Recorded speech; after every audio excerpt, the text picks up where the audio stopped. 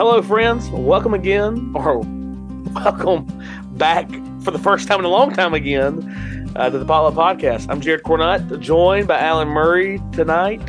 Alan, how are things over there on the East Coast, North Carolina? Do y'all feel fall? It feels like fall in Alabama today. We are experiencing false fall. The past couple of days, it's been down in the high 40s at night, but we're supposed to be back in the 80s within a couple of days. So we're experiencing false fall. The mosquitoes are still biting. The hottest day in Birmingham in the next 10 days is going to be tomorrow, which will be 80. And then we're going to be in the low 70s or high 60s for the next 10 days. I think it's a false fall, too. I don't think it'll last. I'm sure, like, Halloween will be in shorts and T-shirts, sweating. But I'm going to enjoy it while I can. Especially Saturday, I'm taking my middle son, he's 4, to his first ever Alabama game, and it's 11 a.m. kickoff. And so I think kickoff's going to be like 70 degrees. So that's great and wonderful for an 11 a.m. kickoff, because a lot of times 11 a.m. kickoff at Bryant Denny Stadium is like 90 degrees with 100% humidity, and it's miserable. So hopefully it'll be a nice day, and hopefully Alabama will win, and hopefully in a non-stressful fashion. Though your Florida State Seminoles, I don't know if you've been able to watch all the games or not, but they're looking pretty good. Looking really good. Best we've looked in 10 years. Well, let's talk about something that's not looking good, and that is a lot of things happening in Nashville, Tennessee since the last time we recorded. What a segue that was. So let's just lay it all out there, right? Since we recorded last, the annual meeting had ended. Willie McLaurin was being considered to be he was the interim CEO, president of the executive committee. Comes out that he has lied about degrees that he has, perhaps lying about other credentials that he has boasted about. He has gone completely dark online. I haven't seen him post anything, haven't said anything at all. Hopefully he's entered into a time of repentance. And I hope his best days are ahead of him. I genuinely hope that. But he had to step down, obviously. And he's no longer the interim. So Jonathan Howell, who does, SBC This Week, the vice president for comms for the executive committee, assumed the interim role. And back a couple of weeks ago, they had a candidate to be the new interim CEO, and he stepped out last minute. And so it's still Jonathan for now. And I don't think Jonathan necessarily would like to do this. I think he would be much more comfortable in his role. VP Comms. He hasn't said that to me, but that's just something that I think, and I feel like he even expressed on Twitter. And so the question, Alan, is what is going on in Nashville? What is happening? It just seems like it's one hit after the other, doesn't it? Yeah, I think only the Lord knows what is going on in Nashville. For the last, goodness, I'm going to say all the way back to Frank Page. There have been issues coming out of the executive committee. I know there was a little bit of stability there with Ronnie Floyd, but even that seemed to be momentary in the grand scheme of things. It's a shame. It's really difficult to watch. It's really difficult to read from a pastor's perspective. It's really difficult to answer questions when people have questions from the standpoint of somebody who serves with a state convention. The effects of what happened in Nashville, it rolls downhill. And people, think whatever has happened in Nashville is happening everywhere. And so it's created a sense of distrust for the executive committee across the board that is going to take a lot of work, a lot of effort, a lot of time to regain. Yeah, I've had people in my church. And I think you would say this, right? Like the average Southern Baptist genuinely doesn't know what's happening a lot of times in denominational life. Like they know about the offerings that we take up, but our convention in recent years has been in the news a lot more than it has been in the past, and it has not necessarily been for good things. Though I believe with all my heart the Southern Baptist Convention is doing a lot of good things. We'll talk about some of those in just a moment. So it's hard as a pastor to explain these things, and people are asking, well, why are we still giving and supporting? And it's like, well, we give and we support because we don't give because of men or leaders. We give because of the mission, right? That's why we give to the cooperative program, or through the cooperative program rather, and why we give the different offerings. And so, yeah, it's disheartening. And so, Alan, when I think about this, I think the most urgent need that we have um, for the executive committee is prayer. And so I have been in particular praying for the Alabama representatives, because those are the people I know, most of them, and I know some other people in the EC, but they're representing our state and our interest, I guess, in a way on the executive committee. Um, if I were a member of your church and you were to say back to me, well, we need to pray for the EC, and I said, well, how can we pray for the people in the EC? What would you say back to that church? Well, I would say that's a great pun when you say, "How can you pray?" Because you need to pray for Jonathan Howe. But I've dealt with this as a pastor. We have prayer meetings at Centerville on third Sunday nights, and we pray for our convention. It's different entities, and I don't always go into the nuts and bolts and difficulties of what's going on. But we rotate through the entities, praying for them. We pray for a different seminary every month, and I've shared with them what's going on. And you need to pray for the search committees, pray for the executive committee, pray for Jonathan in that interim role. Uh, Pray for transparency, pray for repentance. We haven't really heard anything out of Willie, so still thinking back in that direction. And one of the things as a pastor answering those questions, why should we still give? Why should we still support? And again, talking to other churches, other pastors who I've said, brothers, don't throw the baby out with the bathwater. The EC and the ERLC, which seem to be the two entities within the SBC that tend to get the most grief from people, really do make up the smallest slice of the pie, and a great percentage of the slice of the pie that the EC has goes toward the annual meeting. And so if you say, well, I'm going to punish the EC, I know this is kind of chasing a rabbit from your original question, but it ties in. We're just not going to give to the cooperative program. Well, then you're hurting the International Mission Board, the North American Mission Board, the 6 seminaries, for really what's a very small. It's significant. It's a significant amount of money. It's important work, and it's still work that needs to be done. And that's conversations that we've had as well. I don't have a whole lot of folks that, if I didn't tell them what was going on in the convention, they probably wouldn't know, but I've got a few. I think I have 3 church members who are active on Twitter. One of them is me, and one of them is my wife, and one is one other individual. But they see and they know what's going on. And so I feel like as a pastor and a steward of what we give and what we do, it's a good thing to let folks know what's going on. Pray for these people by name. Pray for the vacancies. Anytime we've had an entity head with a vacancy, be it the EC, the ERLC, it seems like at times, half the entities are without leaders. They're on our prayer list, praying for those search teams. And so I would encourage you, just start there. You don't have to air out all the dirty laundry. You can do that. It's on Baptist Press, but encourage your folks. Pray for these people. If you've never prayed for them, pray for them. You can talk about them, then you can pray for them. I agree with that, Alan, wholeheartedly. And I get the question. So, like our church next year, we've got in our budget $195,000 is budgeted for cooperative program giving. It's a lot of money. It's a lot of church, more than churches' annual budgets, right? And so when people say they're concerned, I get it. But at the same time, I've even prayed for my own heart, like remember the mission. You can be frustrated, you can ask questions, you can expect more. I think that's the healthy thing. We should expect more from our leaders. I've been praying, God, give us men who fear you, because a lot of the actions previously done by previous presidents, really the last 3, in my opinion, there hasn't been a lot of fear of God there. We need a man who fears God in that role, and we need men who fear God in the pulpits. And we need men and women who fear God in our congregations. And we need to hold each other accountable to that end. So I think we should expect more of each other. But I think we should also be gracious people, and people who understand that none of us are perfect. Not a single one of us are. And that the most important and perfect person is the person of Jesus Christ.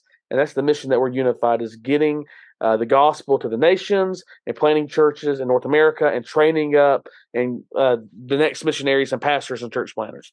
And so hopefully the bad days in Nashville are coming to an end, so to speak, and hopefully great days are ahead of us. So we should pray to that end. But we have gotten some good news in SBC Live. So For example, one of those good things is the 2022-2023 cooperative program. It came up just shy of their $192 million goal by 0.22%. I think most people would say if our church came up short of our annual budget by 0.22%, we'd all be pretty happy with that. They brought in $191,851,947.02. And top giving states to this. This is always fascinating to me. So, number one was Alabama, 19 million plus. Tennessee, 16.2 million. SBTC, 14.8 million. Remember, there's 2 state conventions in Texas. One of them is on this list, the other one's not. Florida, 14.3 million. Georgia, 4.2 million. North Carolina, where you're at, 13.2 million. Mississippi, 11.9 million. Oklahoma, 10.5 million. South Carolina, 10.4 million. Top 9 states, all 10.4 million or more.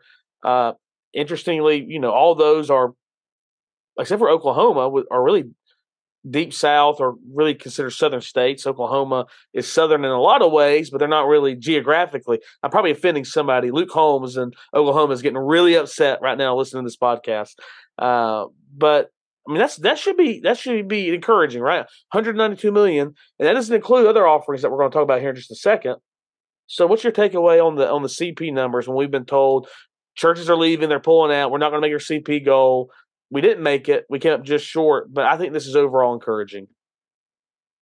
I'm encouraged by it. I really am. I think folks continue to see the mission. Good news constantly coming out of the IMB. Our numbers of missionary units are up. Our number of missionaries coming through the pipeline are up. Our seminaries are having record enrollment. Some of them are having record enrollment year after year. There's difficulties at some of our seminaries. I don't want to act like everything's perfect. But even still, all of our seminaries are significantly larger than most other seminaries. CP is making it so students can go at 50% off. There's a lot to celebrate. People are seeing that.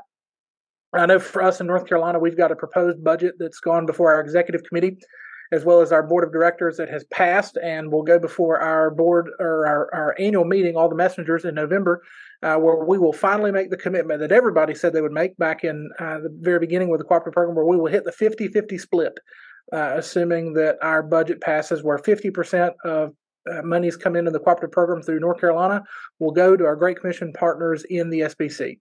And so, we've had states before that have continued to make that trajectory, some that are much less. And so I think as you see more states continuing that, sometimes it's 0.5% of the time over the decades, that number is going to continue to increase as well. Yeah, for example, like the BGCT in Texas, I say this because I'm familiar with it, previously being in Texas for the past 4 years. They keep 80% of their money in state and only send 20% to the national CP, which I never really was great and happy with that. But Jonathan Howe points out, yes, 192 million was given to the national CP, but that does not include the 250 plus $1 million that were kept in states, right? So monies that went to state colleges, children's homes, ministry assistance camps, disaster relief, and so much more that state conventions do. So, like a state like Alabama, where I'm at, we're a 50-50 split state. So, I mean, there was more than $38 million given by Alabama Baptist, a state that historically is a state that is not very wealthy by the standards of the rest of the union.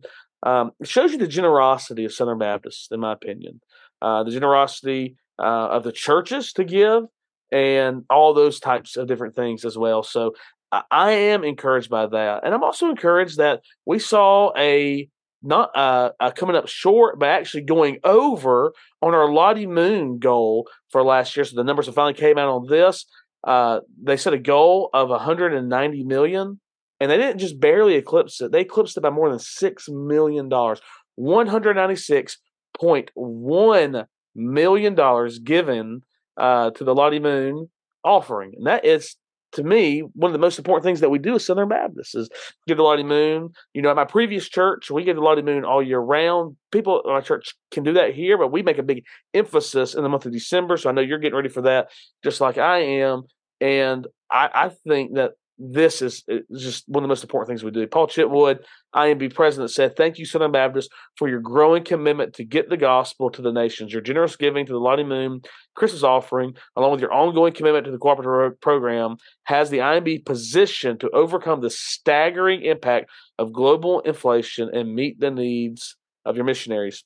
Alan, just like 3 weeks ago, I went to lunch with a missionary who is home on furlough for the next 6 months or so. And you know what he didn't come to me and ask? He didn't come ask for me for money. He didn't come ask me a place to stay. He didn't have any needs that were going on. Man, he just came. I want to give you a report of what we're doing on the mission field because Southern Baptists give generously to the cooperative program. This is reason to celebrate, right? Absolutely.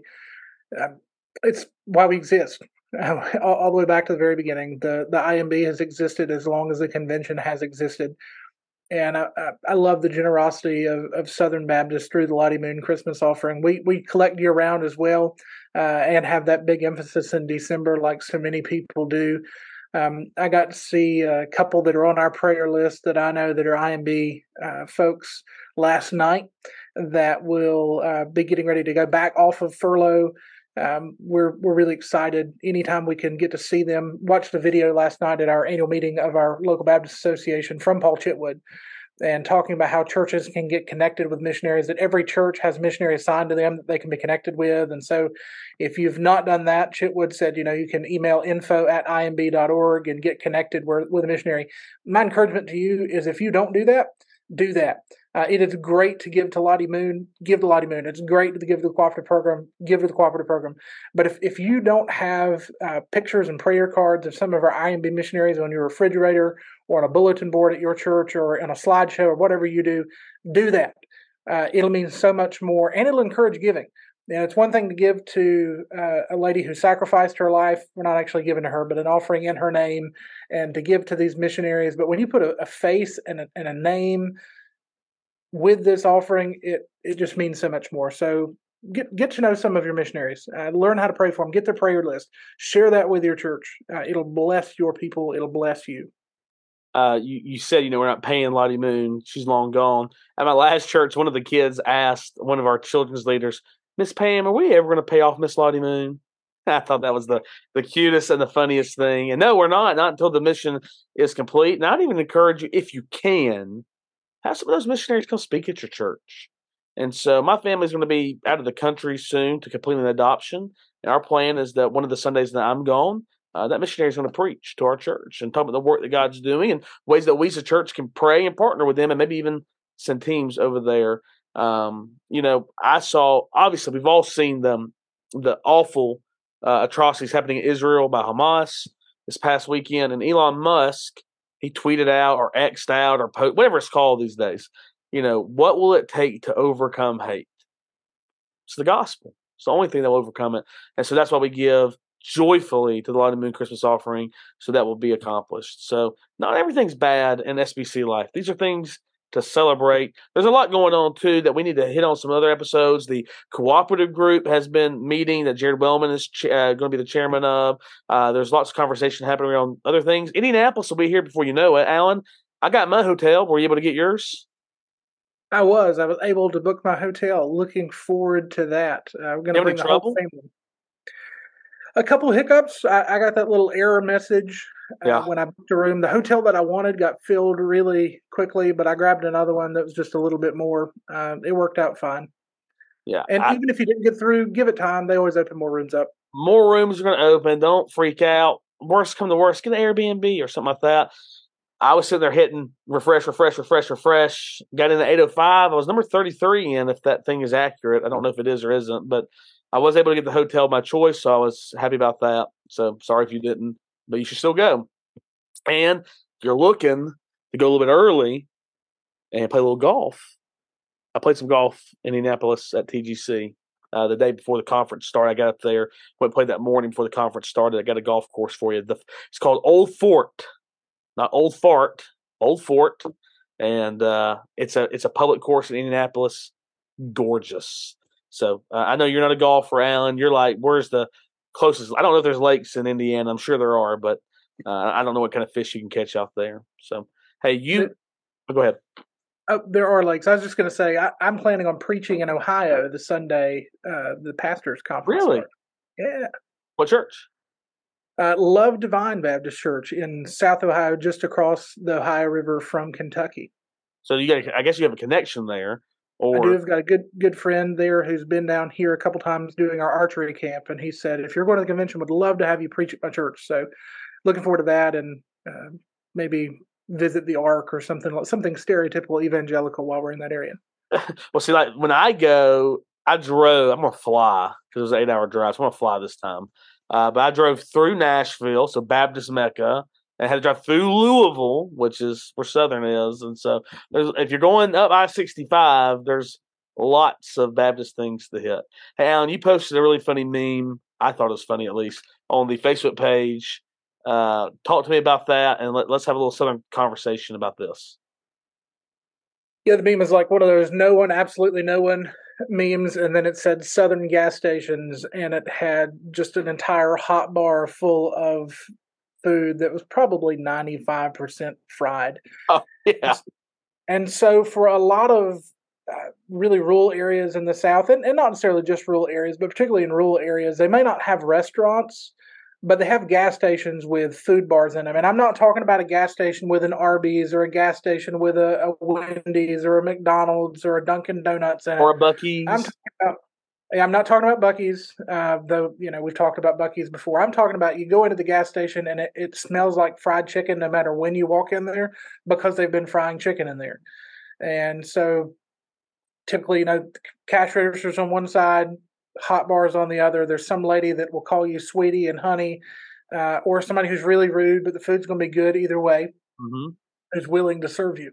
I assume you've experienced this, that you have this kind of thing in Alabama. Oh, yeah, especially in more rural Alabama, not necessarily the Birmingham area where I'm at now, though. If you kind of go out south of where I live in a little town called Chelsea, and you go south, there is a great little place in a town called Harpersville, which is on the way to like Sylacauga, Auburn.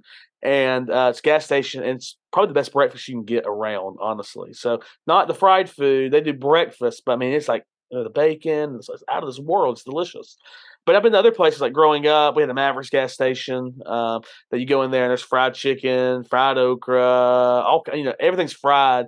And you would say, oh, I'm not eating anything at a gas station. Well, you might be bougie and not do that. But us boys from Alabama, we will do that. And you boys from North Carolina will do it. And I have no regrets. Do you have any regrets?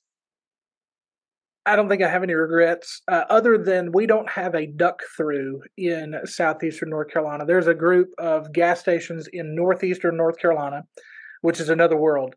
Eastern North Carolina is really divided between north and south. They're totally different worlds. Um, and there's these gas stations up there, all near the Virginia line, down to probably about the Greenville area, called Duck Through, I've and heard they've that. got great breakfast. They've got the fried chicken, fried egg rolls, fresh sausage, which is a big thing here in Eastern North Carolina. It's like really big link sausage, like kind of like a bratwurst, but better than breakfast sausage.